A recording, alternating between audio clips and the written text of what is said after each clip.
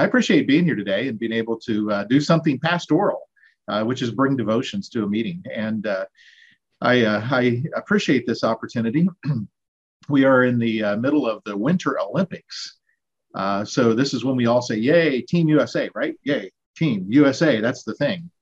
But it's different this year because of the pandemic and because of the heightened awareness of political and social issues that have made this set of Olympics a real challenge for people.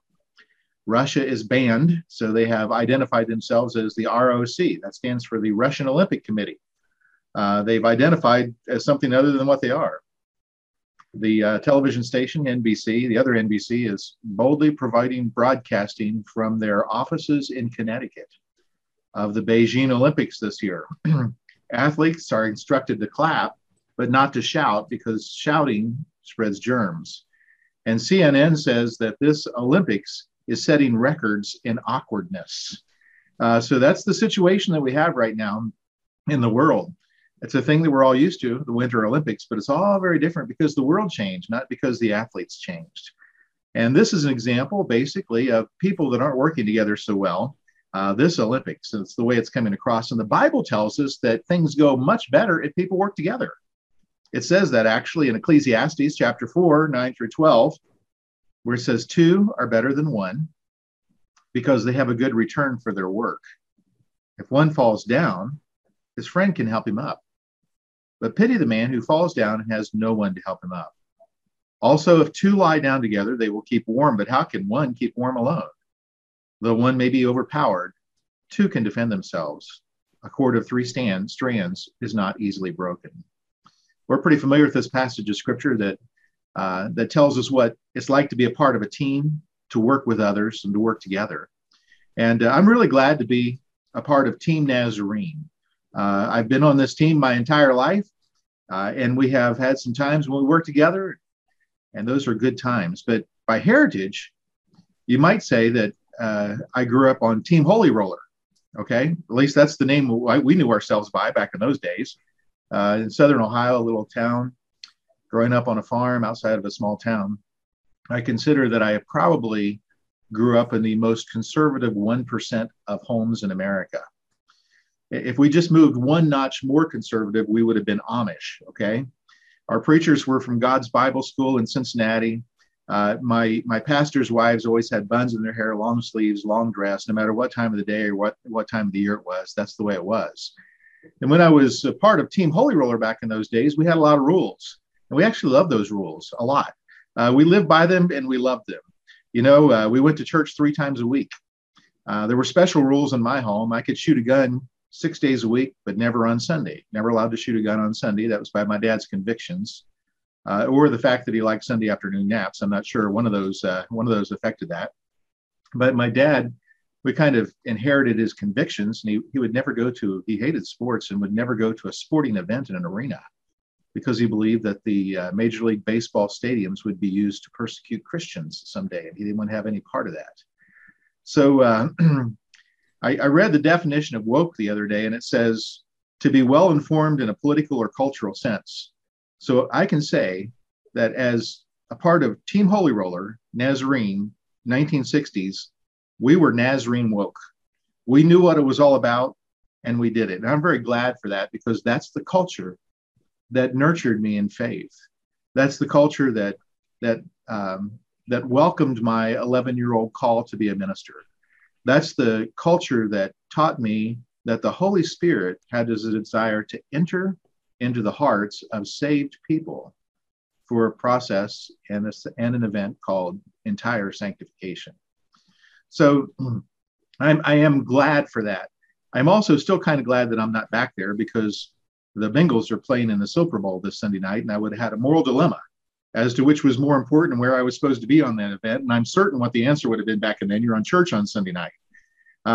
So I don't have any real desire to go back to the rules that I loved so much and all those things back then. But I do want to make sure that I'm a part of God's team and that I'm a part of Team Nazarene where he's placed me. So I suppose every Bible college devotional needs a Greek word. So today's is oikonomia. Okay, it's that combination of oikos, which means house, and nomos, which means law, and it's the household management. It's the law of the house, or the household economy. It's basically the way God runs things. Now, back when I was on Team Holy Roller, we were very convinced that God was running things, and this is how it had to be. And it's probably been that way all through my life. All the last 50 years has caused things to change a whole lot. But I did learn things back in that culture and on the various teams that I've been a part of.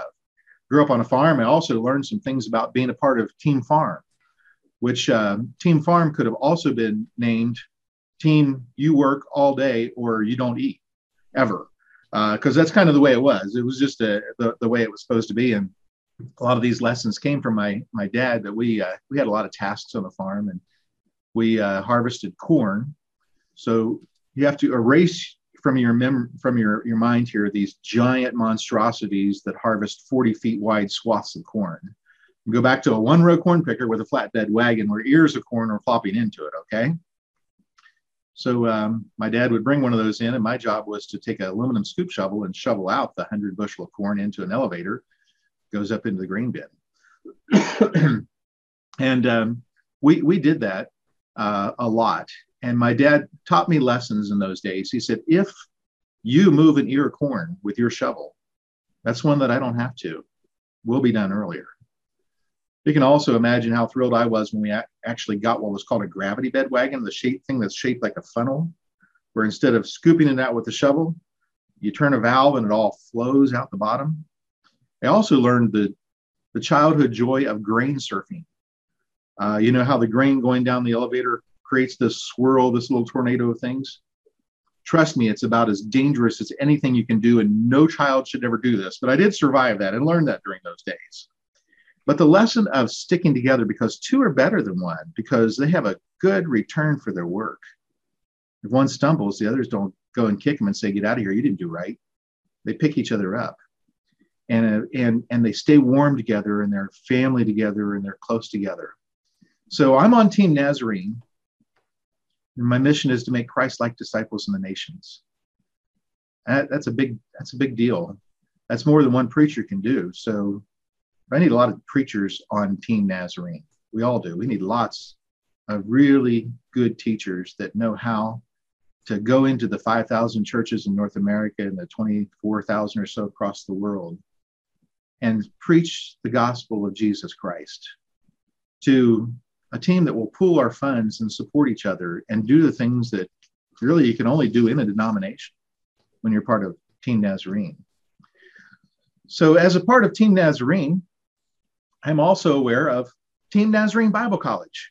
And that's a great thing, because we are building preachers. You are building preachers for one of the toughest pastoral environments that I've ever seen in my life. I probably thought it was tough back in, I guess, 1986 when I first started this preaching thing and pastoring thing. But to be honest, having been out of pastoral ministry for 14 years, it looks pretty scary out there to me. The world has changed. The environment has changed. So you guys are building preachers that have to be tougher than anything. They have to be tough, hard, focused, pushed, driven. And the Lord needs these kind of preachers. So you are the people that are involved with some of the other schools in making preachers that will glorify Jesus Christ, our Lord, by preparing adults to evangelize, disciple, and minister to the world. That's what you do. You build these people, because God needs holiness preachers that will boldly proclaim, not timidly announce, but boldly proclaim that Jesus Christ is Lord. Well, I'm thankful today that God has put me on some teams and that He's let me be a part of Team Nazarene. And I'm also grateful that for 10 or 11 minutes, maybe now, the Lord has allowed me to participate and have a little time to hang out with Team Nazarene Bible College. And so I am glad He has given me this opportunity to not just hang out with you, but to also lead you in a moment of prayer. So let's go to that. Our Father, I'm thankful for these friends who you have called, placed, and given a vision and a responsibility to produce preachers, shepherds, disciple makers that will lead the churches. And I'd ask, Lord, that you just bless that effort. In fact, Lord, may everything else that's happened in this meeting today be glorifying to you. May it work well, and may it have your anointing and your touch. Bless Dr. Sherwood as he leads this place, Lord, as he leads this institution, and the other leaders and the teachers and the students.